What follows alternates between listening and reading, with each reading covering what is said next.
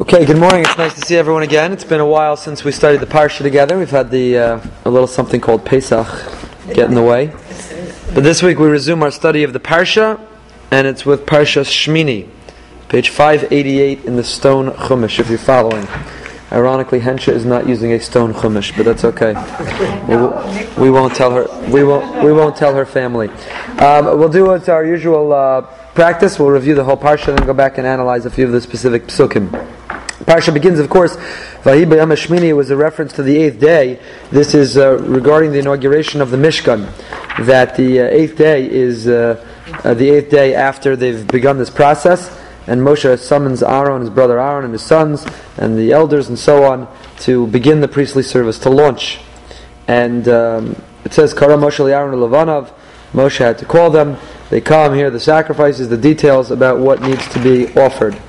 And the Torah goes on through at length to tell us the details about these sacrifices. Of course, then we have the section of the death of Nadav Avihu, that on this most joyous of days, it was opening day in the Mishkan. They were going to inaugurate the new ballpark, the new Lahavdil, the new Mishkan, with great anticipation, with great excitement.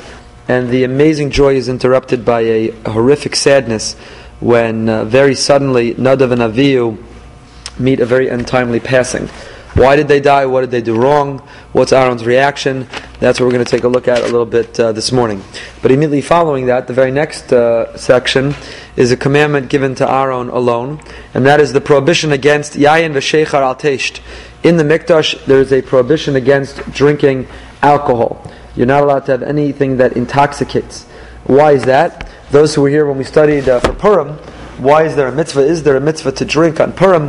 If you recall, we went through that issue. The Rav had a magnificent interpretation that Purim akate avdei Achashverosh shanan. When it comes to Purim, we remain slaves to Achashverosh. We don't have a Beis HaMikdash. We still live in a certain level of exile.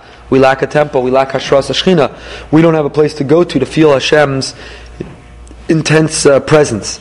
So, therefore, true simcha, authentic simcha, Rabbi Soloveitchik pointed out that always in the Chumash, when we find the term simcha, it's always in conjunction with two other words. Lifnei Hashem. Real joy takes place where? Before whom? Before Hashem. Why? Because when you're in front of Hashem, you have a feeling that everything's going to be okay.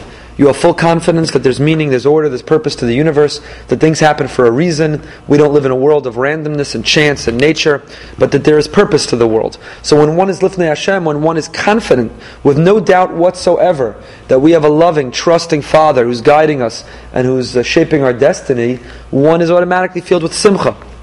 Simcha is the resolution of doubt. Ein simcha k'ataras hasafek. Gemara says there's no joy like the resolution of doubt. You live with doubt and uncertainty and it gets resolved. By the way, it doesn't even say that it gets resolved for the good. Sometimes it gets resolved even for the bad. But at least you can begin now to deal with the bad. You can begin to grieve, you can begin to accommodate, you can begin to whatever the case may be. But there's no joy like the resolution of doubt. So people are plagued by doubt. Does God exist? Does He not exist? Is He involved in my life? Is He not involved in my life? It's one of the challenges of living in a world of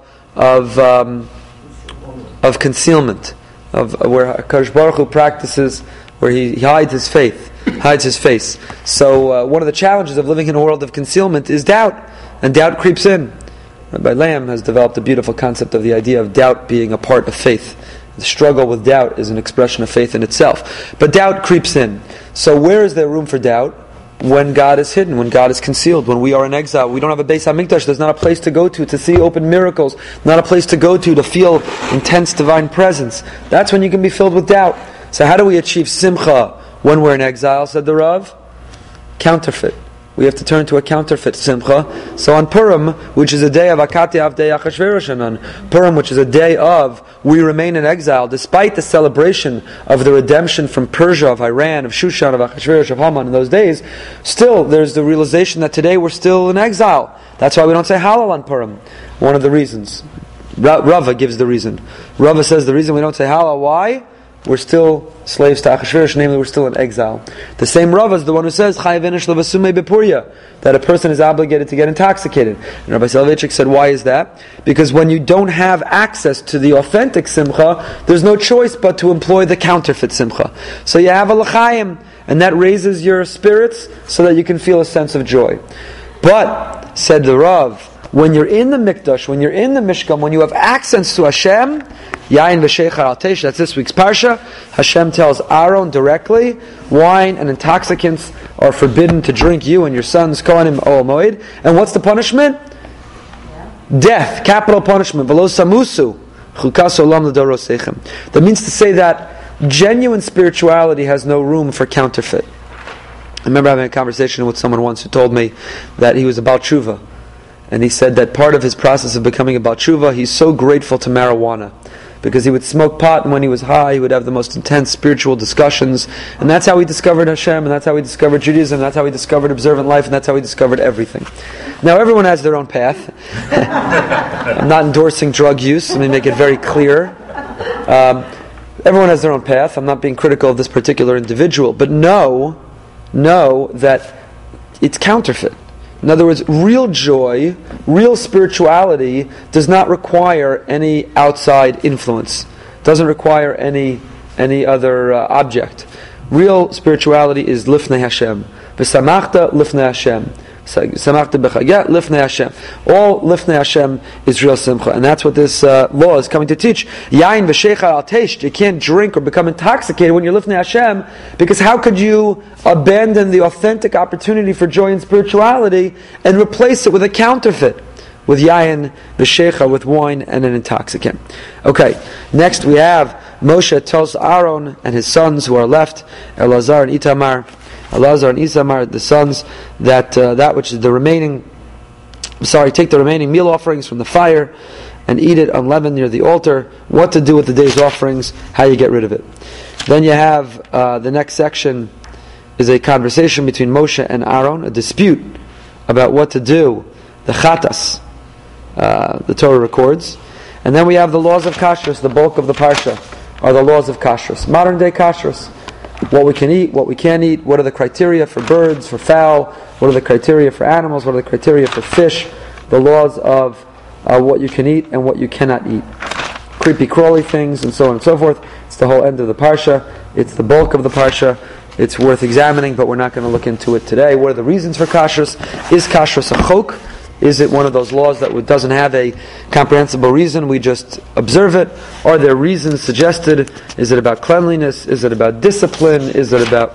That's for another time. An important subject, but for another time. What I want to look at together is Perek Yud, chapter 10, Pasuk Aleph, verse 1. And the reason I want to look at this today is because I think this episode has a lot to say with what begins tonight and tomorrow, namely Yom HaShoah. Okay, Pasuk Aleph. Again, for a sense of context, we're in the middle of this incredible joy. Opening day at the Mishkan, the inauguration ceremony. It's a very, very happy and joyous time. And Moshe and Aaron and his sons have been instructed as to the opening sacrifices to bring. And then very, very abruptly, in the middle, Vayichu b'nei Aaron Nadav v'Avihu ish machtaso vayitnu bahen eish vayasimu aleha kitoras vayakrivu lifnei Hashem eish zara asher lo tziva osam. Aaron's sons Nadav and Avihu each took a pan and they put fire in them and they placed incense on it. And they took this burning incense in a pan, they brought it before Hashem. It was an Eish Zara, the Torah describes. Eish Zara. It was a strange, an alien, a foreign fire. Asher lo tziva osam. It was not commanded. This was not part of the regimen. This was not on the agenda for the day. This was not in the program for opening day at the Mishkan. And yet they, spontaneously, they autonomously decided to introduce another element, another act to the agenda of that day. Who set the agenda of that day? Where did it come from? There was no committee. There was no chairperson. It was the Almighty Himself. It was a Kodesh Baruch Hu, Hashem Yisbarach. So Hashem sets an agenda, and Nadav and Avihu interrupt the agenda spontaneously. Maybe even nobly. Maybe it came out of noble intent. But spontaneously they interrupt by taking a pan with fire, burning incense. This is a foreign fire that God had not commanded them. And what happened? V'ateitzei eish lifnei Hashem. A fire went out from God. Not their fire, but a fire came out from Hashem, came down. V'atochal osam, and it consumed them. V'yamus lifnei Hashem. They died instantly. I mean, can you picture the scene? Jewish community is all gathered. The Mishkan has finally been built, assembled. The Kohanim's clothing has been tailored. The Moshe has anointed. Moshe has spent 7 days inaugurating the Mishkan by himself, functioning as a Kohen and going through a dry run of all of the different elements and aspects and procedures of the Mishkan. The 8th day has finally arrived. Inauguration day. Everyone is there. A huge scene. Beautiful. Kohanim are dressed in their finest. Big day kahuna. And the crowd is assembled to watch. And it's an incredible, joyous. This is the ultimate affirmation that God has forgiven them for the Chet HaEgel. They abandoned God when they worshipped the golden calf. God responded by saying, don't initiate your own worship. If you need a tangible way to connect to me, I'll give you one. Build a Mishkan. Here are the details, the specs. Build it. They built it. The days arrived. They're offering the sacrifices. It's going off. It's fantastic. They feel Hashem's presence. It's amazing. All of a sudden, Nadav and Avihu, 2 sons of Aaron, spontaneously take the avoda, the service, a step further. They offer this service that wasn't commanded, the burning of the incense in these pans. And a fire comes down and kills them on the spot. Now you have 2 dead bodies, 2 corpses, 2 young men who've been taken in the prime of their lives in the middle of the Mishkan. On the most joyous day, the inauguration day. What happens? Vayomer Moshe el Aaron. What is there to say? Moshe turns to his brother Aaron. He's just seen his 2 nephews die. Hu asher diber Hashem lemor. And he said, brother, I guess this is what God meant when he said, Bikrovai ekadesh, v'al pnei kol ha'am ekabed. Moshe tries to comfort and console his brother when he says, I guess this is what God meant when he said, I will be sanctified through those who are nearest to me. And thus I will be honored before everybody. And how does Aaron react? Vayidom Aaron. Aaron is silent. Aaron is silent. You can picture a lull sweeps over the crowd. There's dead silence. Moshe leans over, puts his arm around his brother, whispers into his ear, this is what God meant, that he would become sanctified through those closest to him. Moshe is trying to comfort his brother by saying they must be so great. God has chosen them to become sanctified through. And how does Aaron respond? Does he yell? Does he scream? Does he cry? Maybe. We'll see. But ultimately, Vayidom, he's silent. Vayikra Moshe al Mishael vel el Tzafan b'nei Uziel dod Aaron. Moshe calls Mishael and El Tzafan, the sons of Uziel, who is the uncle of Aaron, in other words, Aaron's cousins. Vayomer aleim kirvu, come close. Se'u es achichem me'es pnei hakodesh. Carry out your brothers, in other words, Nadav and Avihu, your cousins, from out of the Mishkan, el michutz lamachana, outside the camp. Why did they have to do it? Why couldn't Aaron? Nadav and Avihu had 2 surviving brothers, Elazar and Isamar. Why didn't they? We'll see. We'll see. Rav Yaakov Kamenetsky, by the way, observes something very important on this pasuk. The Torah doesn't just say that Moshe randomly called anybody. Where's the Chevra Kadisha? We need somebody to step forward and carry them out. Where's Hatzalah? Where are the Chesed committee? Moshe calls El Tzafan and Mishael, and the Torah identifies them, B'nei Uziel Dod Aaron, as cousins. Says Rav Yaakov Kamenetsky, you see from here that while all of the Jewish people have a responsibility to care for the deceased, family members have a greater responsibility. The first obligation is upon family, to make sure that there's a proper burial, to be pallbearers, to handle the details, take on the expenses, and so on. Anyway, Pasuk Hey, Vayikrevu, Vayisaim, they approached and they carried, Bekutan Osam, Al Mechutz Lo Machaneh, Kasher Diber Moshe, as Moshe had commanded. Vayomer Moshe al Aaron, Elazar, El Isamar ben Banav.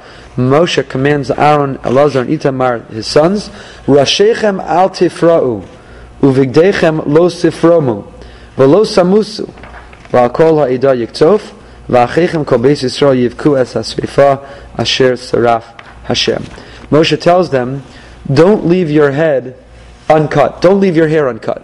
In other words, cut your hair. And don't tear your garments. What is that reminiscent? Who leaves their hair uncut? And who tears their garment? A mourner.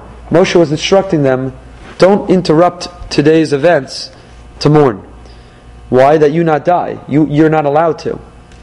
And then it would be taken out on everybody. But rather, the rest of the Jewish people will cry, will mourn this great loss. Hasreifa asher saraf Hashem. This burning that God has ignited. Not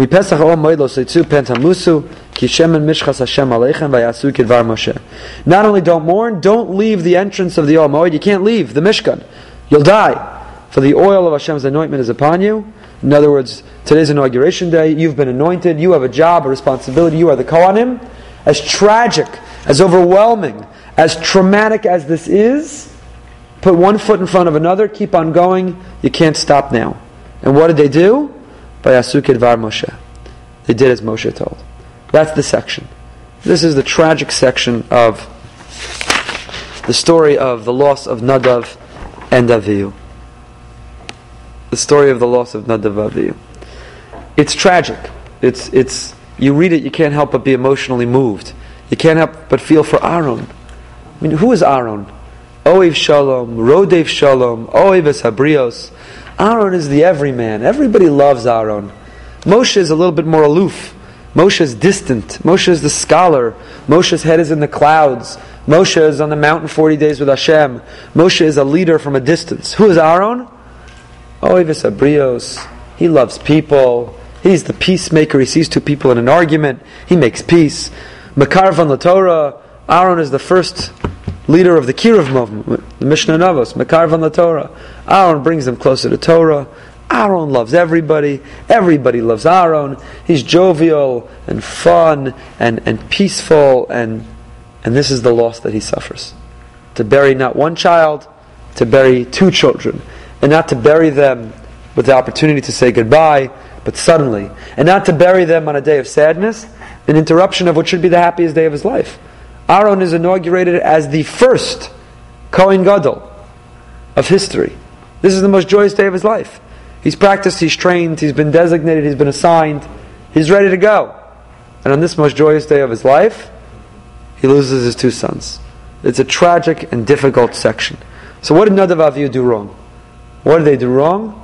And how do we understand Moshe's reaction? And how do we understand Aaron's reaction? So let's see, as we like to do, what the Mefarshim here have to say. Let's see what they have to say.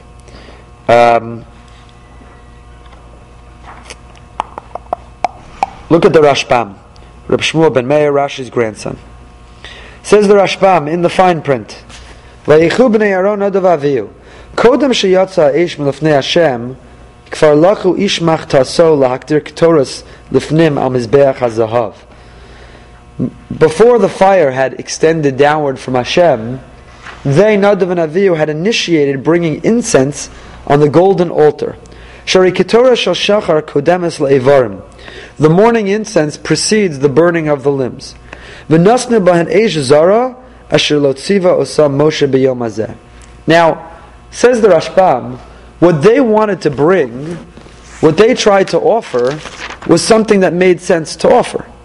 What they were trying to offer was the incense offering, which is what's supposed to be offered. Only that day was an exception. It wasn't going to be offered that day. Why?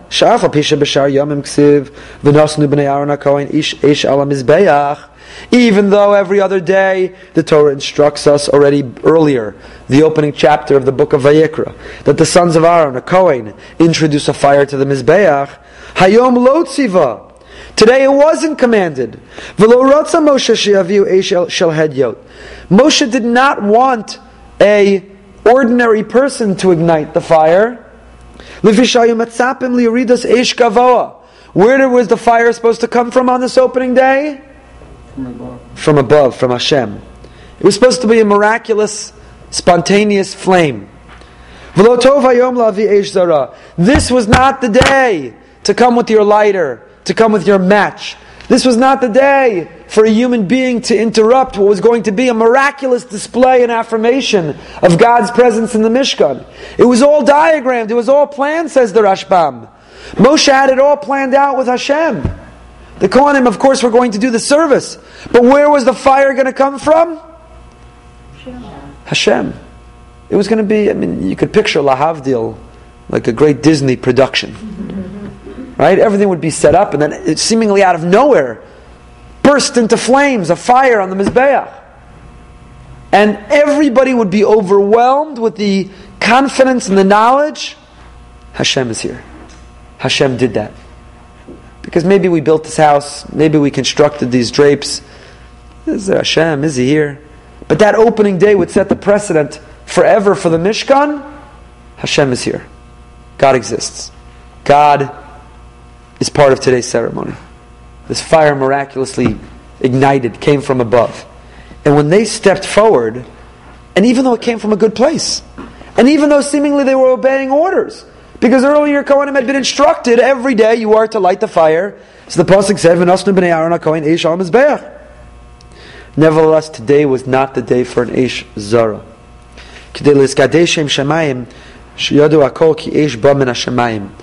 Because today was a day to sanctify God's name. For all time, people would turn back and know that the very first day the Mishkan was functioning, how did it start? Miraculously from Hashem. So the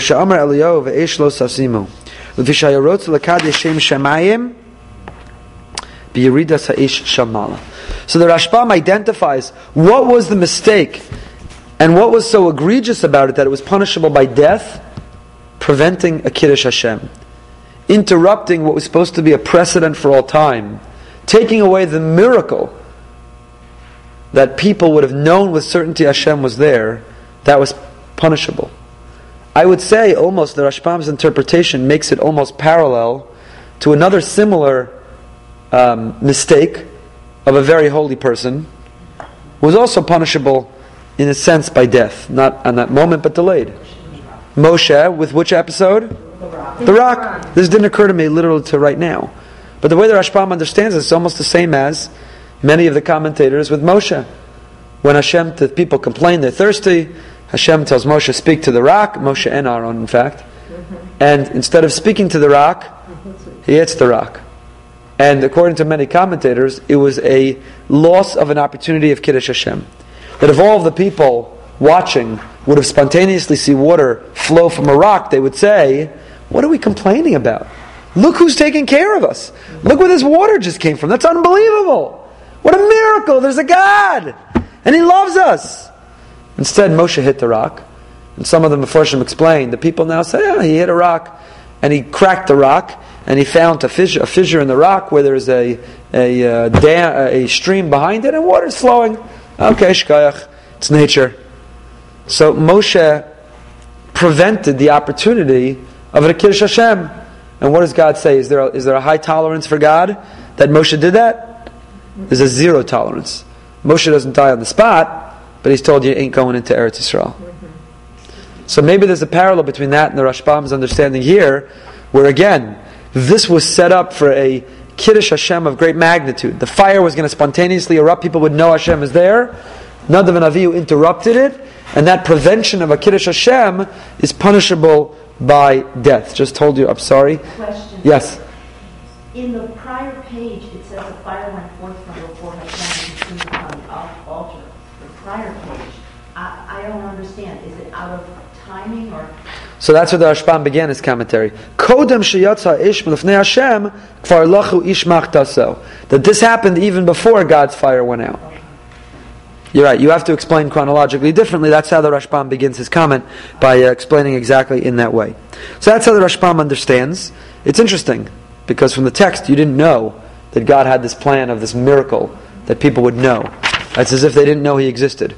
10 plagues, that wasn't good enough. Splitting of the sea, not good enough. And we need a spontaneous fire. Got to keep up in the ante of impressing this people who seem like they can't be impressed, to know that Hashem exists. And in this quintessential moment to impress upon them, that was interrupted with the strange fire. So how is the Rashbam understanding the term Eish Zara? The Rashbam is understanding the term Eish Zara, meaning a foreign fire. No one invited them to bring this fire. It was a strange fire. It wasn't part of the agenda. It wasn't part of the program. The fire was supposed to come from Hashem. When they introduced this Eish Zara, this was a strange fire that wasn't part of the program. Rashi quotes a number of interpretations of exactly what they did wrong. Says Rashi, Rabbi, quoting from the Torah's Kohanim, the Medrash, Rabbi Eliezer Omer, I'm on Pasuk Beis in Rashi. Rabbi Eliezer teaches, Lo mesu b'nei Aaron, ela yidei shaharu halacha b'nei Moshe Rabban. Why did they die? Because they taught a halacha in front of Moshe. They initiated a halacha in front of Moshe, and teaching Torah in front of your Rebbe is punishable by death, because it lacks honor to your rabbi, because it undermines the system, the hierarchy of Torah. You're not allowed to teach in front of your Rebbe. That's Rabbi Eliezer's opinion of what they did wrong. Rabbi Yishmael Omer, you know what they did wrong? Shesuye yayin nichnesu lemikdash. They had a few l'chaims before they came into the Mishkan that day. So when they came in, it wasn't the fire that wasn't the problem. And it wasn't the incense offering that they weren't commanded that was the problem. Says Rabbi Shmuel, you know what the problem was? They were a shtickle shikr. And that's why the very next section, of course, is the commandment that you're not allowed to drink in the Mishkan. Right? Rabbi Shmuel obviously derives this. Why would God in the very next section teach this halacha if it weren't to explain why did Nadav and Avihu die? So their death was because on this inaugural day, when one should derive all of their spiritual sustenance, when one should derive all of their high from being in the presence of the Almighty, there's no room for intoxication. There's no room for l'chaims and drinking. Right? So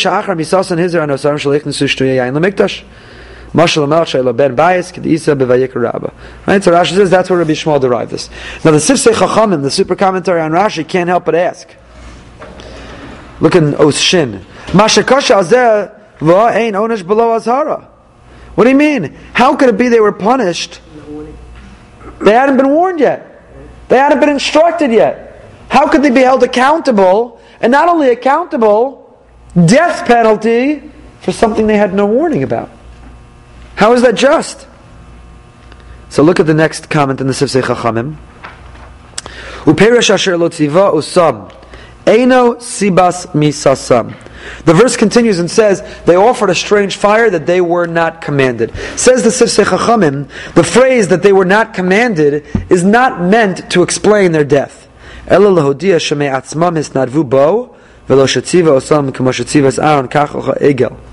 means to say that they volunteered this incense offering. They were not commanded it. It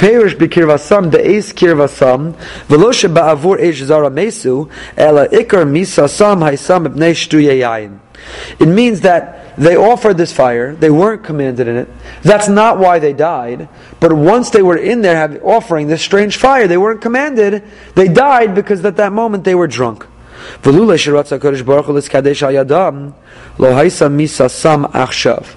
Now God wanted to be sanctified through their death. And if not for God wanting to be sanctified through their death, they would not have died right now. Offering a sacrifice or offering this ketores that they weren't commanded is not worthy of the death penalty. It's not so egregious that they should die. So why they die now? So listen to this. The Sifsei Chachamim says it has nothing to do with anything they did right now. The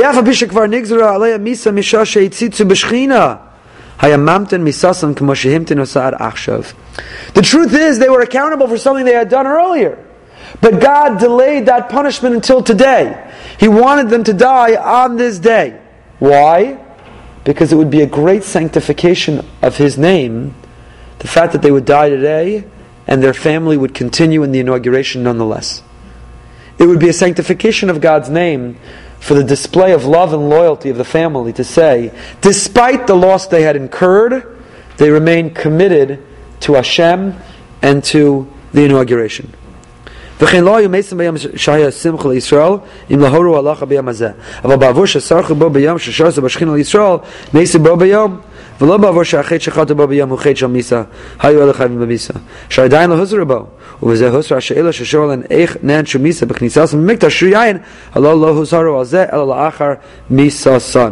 So what was the earlier act they did that they were punishable by death?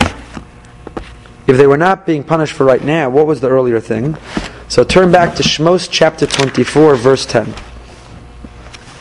Shmos chapter 24, verse 10. It's found in the article Stone Chumash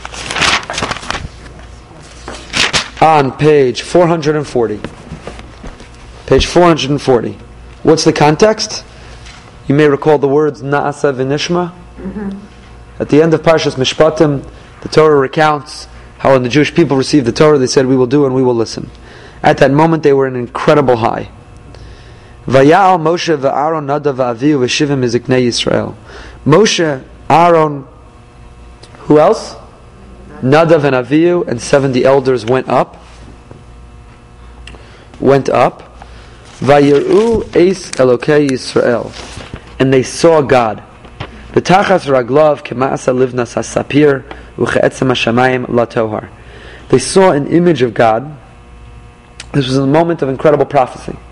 After the amazing high of the acceptance of the Torah, this group, Moshe and Aaron, Nadav and Avihu, 70 elders, had an amazing moment of prophecy. They saw this image of Hashem, and at Hashem's feet was sapphire brickwork.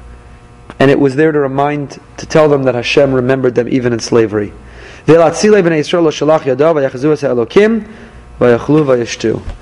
great men of the children of Israel, he did not stretch out his hand. They gazed, they looked at this image, and what did they do when they saw this image? And this moment of unbelievable prophecy, when they saw an image of the Almighty Himself, what did they do? Vayochlu, vayishtu. They ate and they drank. Now, Onkelos understands the eating and the drinking in this pasuk favorably. Because what were they doing when they ate and they drank? It was joy. They were sanctifying this moment. It was a siyum. What do you do when you finish learning? You make a siyum. You serve some Chinese food, deli sandwiches. You make a siyum with food. How do we celebrate Shavuos, the day of the giving of the Torah? Food. Cheesecake. Food.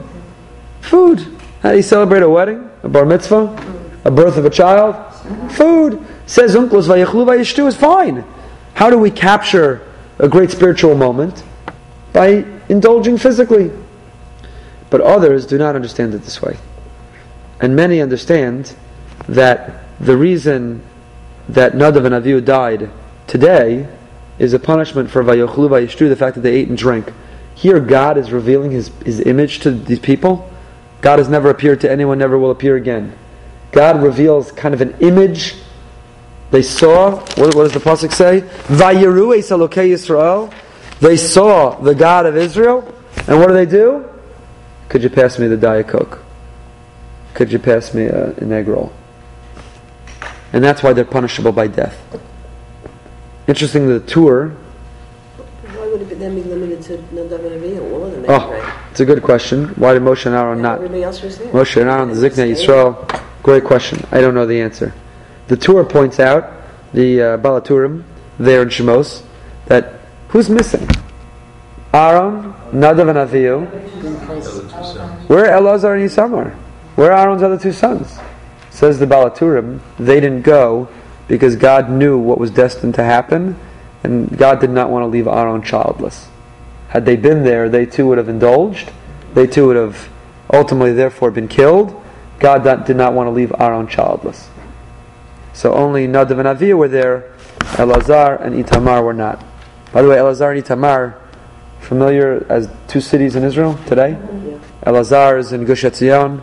Itamar is the tragic city where the Fogel family lived that were brutally murdered, named after Aaron's two sons, Elazar and Itamar. So Elazar and Itamar are not there. Why? Says the Balaturim, to not have left Aaron childless. So, Sifsei Chachamim is explaining that the truth is, they didn't do anything so terrible that day they deserved to die.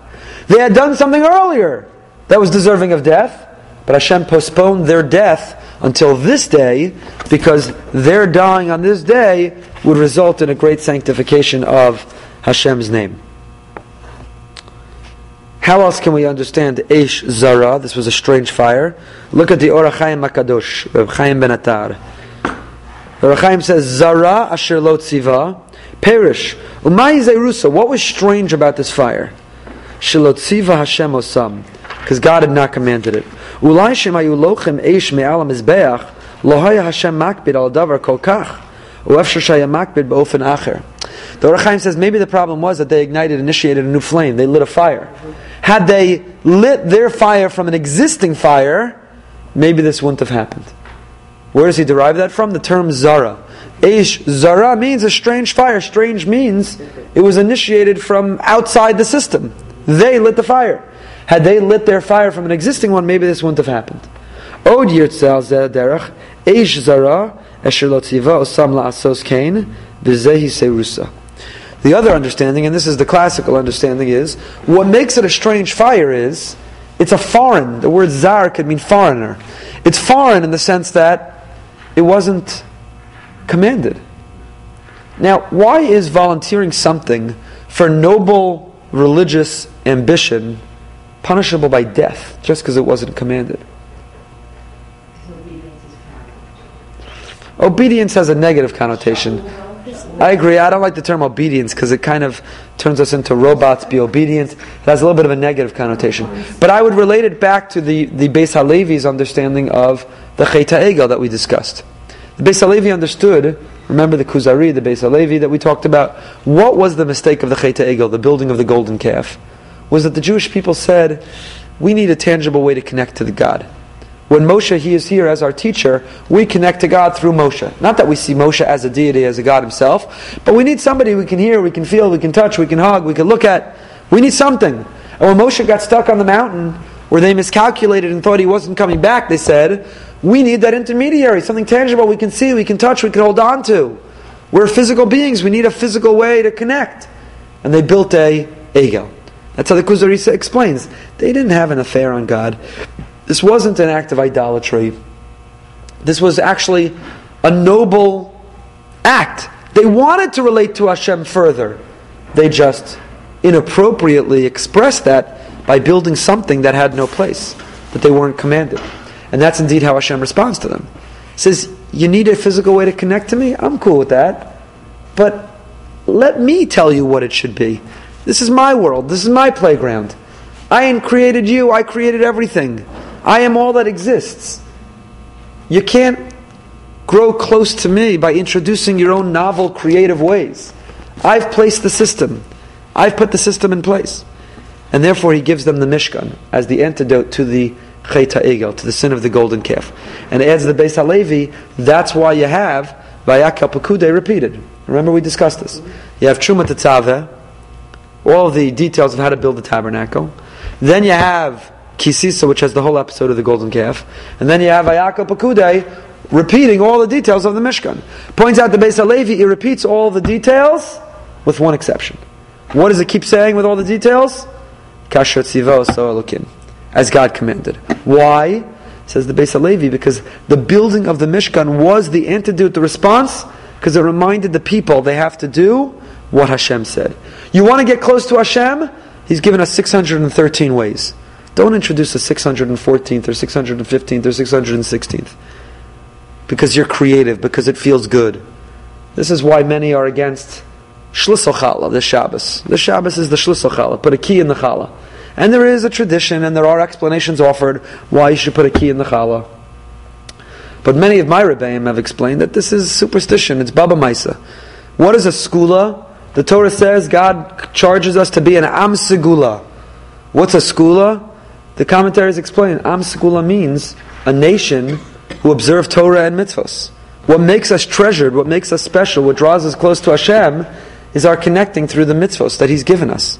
Our appreciation of time because of time-bound mitzvos. Our appreciation of physical world because of the commandments regarding food and physical pleasure and laws of family purity. Our appreciation of relationships because He's commanded us in Kibbutz Ve'aim, interpersonal relationships, honesty, integrity. He gave us the framework and system to find meaning and purpose and connect to Him. We don't need to introduce other superstitions because they feel good. Particularly if we are doing it at the expense of the regular meaningful ones. We have the framework. Don't abandon the framework to adopt some heebie-jeebie superstition ones because they feel good. That's exactly what the Chet HaEgel was. God told us what to do. Don't create a Chet HaEgel. That's exactly Nadav and Avihu. This was an Eish Zara. But it feels good to create all kinds of innovations within Judaism. I'm not going to throw any out. I don't want to be controversial. But it feels good to assign new titles and labels or create new quorums or introduce new observances and practices and ceremonies. It feels good. And it's noble. It's for spiritual ambition to get close to Hashem. Says the Torah, but does it answer the measure of Eish Zara? Is it Zara or is it Asher Tziva Elokim? Is it foreign, or is it what God asked us to do? It's like in any relationship. If my wife asks me to do certain things, could you take the garbage out? Could you help me with the kids this? Can we set aside time that we're going to talk about A, B, C, and D? And I don't do the things that she's asked, but I come home and say, look, honey, I bought you this unbelievable thing. I think you're going to love it in the kitchen. I'm spending my time right now assembling it because it's this great thing for you. I did that because I thought this was a great thing for her. And I did that because I thought it's going to draw me close to her, that she saw I bought something she didn't even ask me to buy, and I'm putting time to build it because it's going to be great for her. And she looks at me and she says, that's nice, I appreciate it, but if you want to do what will make us close, I asked you to do A, B, and C. So when you ignore me on A, B, and C, and instead you try to do something I didn't even ask, I appreciate the gesture, but it's not what I asked. If you love me, get close to me by caring about what I asked. So that's what God says. I'm not interested in Eish Zara. That's the second interpretation of the Or HaChaim understands. Eish Zara is Asher Lo Tzivo Sam La'asos Kain. V'zehi Zerusa. And that's what Nadav and the Kiddush Hashem that God created that day is by setting a precedent that He doesn't tolerate, even when it's for beautiful L'Shem Shamayim purposes. There is room for innovation in Judaism within the boundaries. But when it crosses the boundary of Zara, when it comes from the outside that it's Zara, and I'm not going to suggest to you this morning who gets to choose that line of between when it's foreign and when it's within the boundaries, but when it crosses that boundary, Hashem says, like my wife, I appreciate the gesture, but it's not what I asked. And therefore it's not going to result in our getting close. The Kli Yakar has a long comment. We don't have time to get into it. I encourage you to look at it. Here the Kli Yakar elaborates at length. I'll read it to you outside quickly. He quotes from the Yalkut, who quotes many different opinions. What did they do wrong? They were drunk, or they entered the Mishkan, they hadn't washed their hands and their feet, which they're obligated to do at the Kiyor. Or maybe they weren't wearing all of the priestly garments. They were Mechusrei Begadim. Or some say, you know what their sin was? They didn't have children. Now, it's not that they tried having children and they couldn't. That's not a sin. That's not in your control. It means that they chose not to have children. They were pursuing their careers. Or some say, you know what their sin was? They didn't get married. They preferred bachelorhood. They weren't pursuing marriage. Some say the mistake was they paskined halacha in front of Moshe. Some say they were conspiring. When are Moshe and Aaron going to die already so we could take over? It's their father and uncle. But what our father and uncle, they've got all the prime time. They've got the spotlight. When are they going to retire already, literally or figuratively, so that we could take over? Some say it was still from the Cheta Egel. The Kli Yakar quotes all these different opinions. What did Nadav and Avihu do wrong? What did they do wrong? Kli Yakar says, they're all wrong. They're all wrong. None of what they suggest is evident from the psukim themselves, from the verses themselves. They're all wrong. Listen to his language. Al Kain chal alai chovas biur lahamlit ba'ad kol adeyas alalu. You can almost hear the Kli Yakar Rav Lunchitz in Lodge sighing and saying, so it falls on me, what can I do? Al Kain chal alai. What can I do? It falls on me to explain what's going on here. And he has a long commentary to explain his interpretation of what's going on and to try to bring evidence from the verses and so on and so forth. But let's keep going. I want to get to the reaction. So Moshe turns to Aaron and he says to him, Bikrovai ekadesh. He's trying to comfort him. And how does he try to comfort him? By telling him that God promised through those closest to him he will become sanctified. Aaron, on the one hand, this is horrific. On the one hand, this is tragic. On the one hand, this is unimaginable. But Aaron, know that your sons were great, because God would not have chosen them on this day before everyone to die, if not for their greatness. Bikrovai HaKadosh. Rashi, in fact, makes an amazing statement. Rashi says that Moshe and Aaron had this tradition that God had told them he was going to become sanctified through the death of some of those closest to him on this great day. Whom did Moshe assume it was referring to? Himself and Aaron. He tells Aaron, I thought it was me and you. We were going to go. But be comforted to know that your sons were even greater than we are.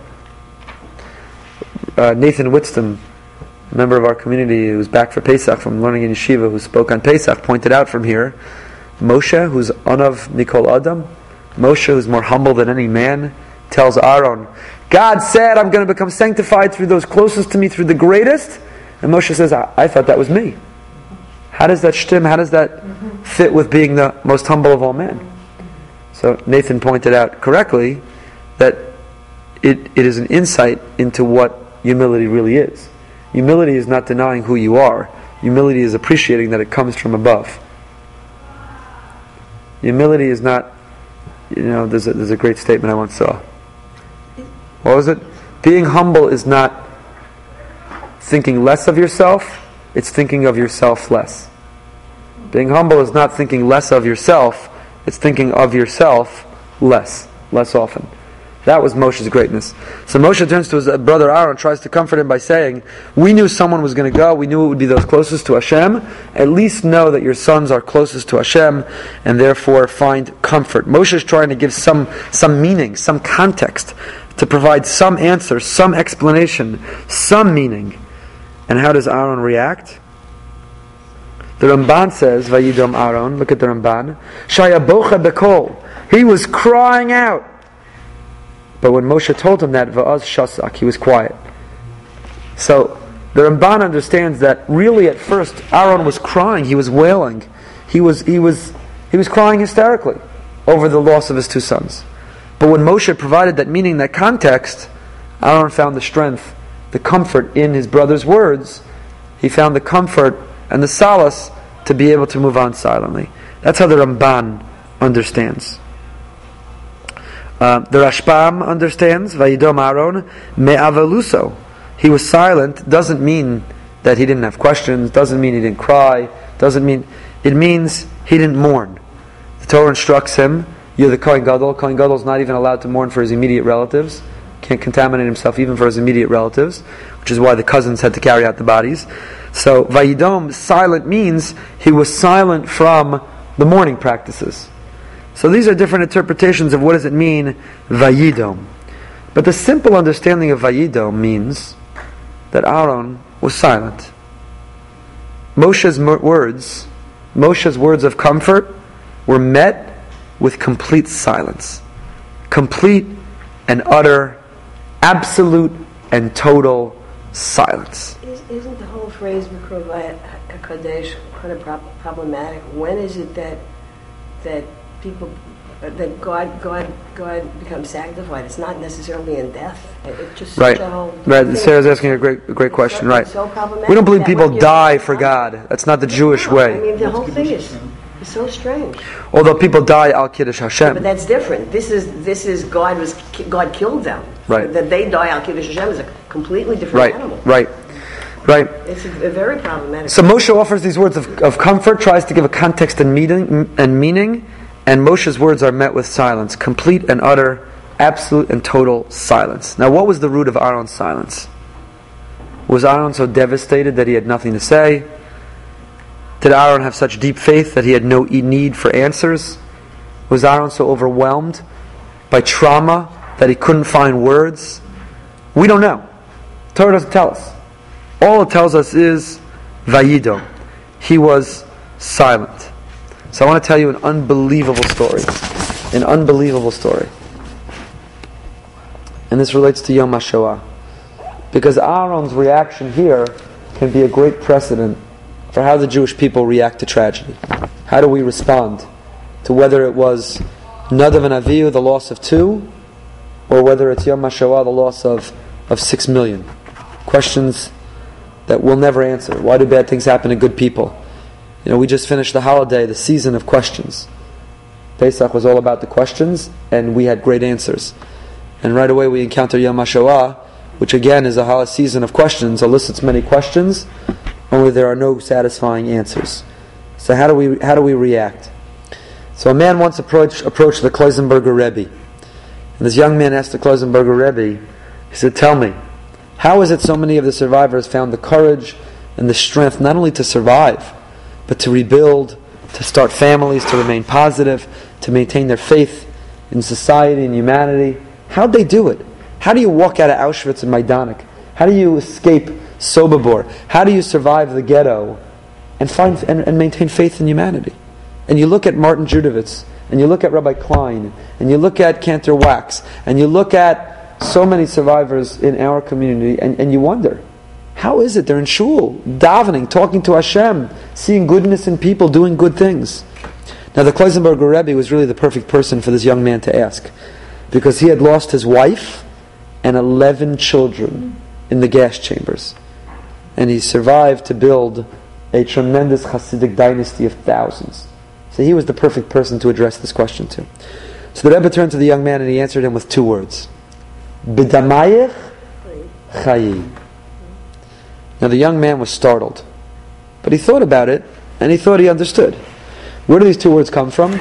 They come from the Navi Yechezkel. The prophet Yechezkel says B'damayich chayi, which translates literally to, in your blood, live. Now the pasuk is recited at every bris. Every bris you go to, we say that pasuk B'damayich chayi, B'damayich chayi. It's an allusion to the time in Egypt, in Mitzrayim, just prior to the Exodus, when the Jewish people were commanded to perform a bris milah, to circumcise all of the males, and to bring the Korban Pesach. And the merit of these 2 commandments, both which involve blood, bris milah and the killing of the Korban Pesach, they would earn redemption and eternal life. They would become God's chosen people. B'damayich chayi. Through the blood of bris milah and Korban Pesach, be symbols of redemption, and b'damayich chayi. So the young man thought out loud and he said, he understood. He thought he understood what the Rebbe was hinting at. That they were able to move on. Why? The Mesiras Nefesh. The unbelievable sacrifices, the efforts. They had literally bled. They had lost their flesh and blood. And that Mesiras Nefesh, that great sacrifice, earned them the ability to go on. But the Rebbe turned to the young man and he corrected him. He said, that's not at all what I meant by B'damayich chayi. The secret, the formula to the courage of the survivors, said the Rebbe, comes from somewhere else. Let me tell you what I meant, B'damayich chayi. And the Rebbe turned to the young man and he told him all about this morning's parsha. The profound pain that Aaron must have felt. Moshe tries to comfort his brother. Aaron reacts and responds with complete and utter, total and absolute silence. Said the Rebbe, we don't know what the nature of Aaron's silence was. What was he thinking inside? We'll never know. But what we do know was that his silence allowed him to continue to function, to be positive, to do good. He turned to the young man and he said, you asked, how did we rebuild our lives? The answer is B'damayich chayi. B'damayich, with the vayidom of Aaron. With silence we continue to have a life. There's no answers, there's no solutions, but we don't become handicapped, we don't become paralyzed by the search for answers when there are none. Instead, B'damayich chayi. With the vayidom of Aaron, chayi, we've rebuilt our lives. Silence allows us to be positive, to be upbeat, to have faith in the world, and to go on. For some of us it's a silence of acquiescence or submission. For others a silence of perplexity and doubt. For others a silence of confrontation and challenge. Different people's silence mean different things. Rabbi J.J. Schachter, when he talks about, he doesn't tell the story of the Kloisenberger Rebbe, but when he talks about this he quotes Elie Wiesel. Elie Wiesel was once asked, is there a tradition of silence in Judaism? Yes, he answered, but we don't talk about it. So, as Pesach taught us that questions are not only legitimate, but they're encouraged and welcomed, answers are not always that easy to come by. Yom HaShoah elicits all kinds of questions that we don't have answers to. But like the Kloisenberger Rebbe and so many of our survivors, B'damayich chayi, with the vayidam of Aaron. And as I was looking at the parsha this morning, it occurred to me that maybe many of the Mefarshim are missing the boat, because the text itself gives us the answer. When everyone is struggling to figure out and to give meaning and to explain why it happened, Vayidam Aaron. Aaron says, don't bother. That's not our way. We don't say, why did the Holocaust happen? We don't say, why did the Crusades happen? What we do say is, how can we become better? How can we grow? What can we change? How can we improve? But we don't try to offer explanations. To offer an explanation would to try to be God Himself. To offer an explanation is in some way an act of kfirah, because we don't tread on God's territory. Only God could know why He runs the world the way He does. So maybe Aaron was teaching us, Vayidom Aaron. Don't try to find an explanation. Grieve, mourn, cry, grow, learn, improve. But Vayidom. It's as if, it occurred to me this morning, Aaron was trying to send this message to the commentators, many of whom missed it, which was, stop trying to explain.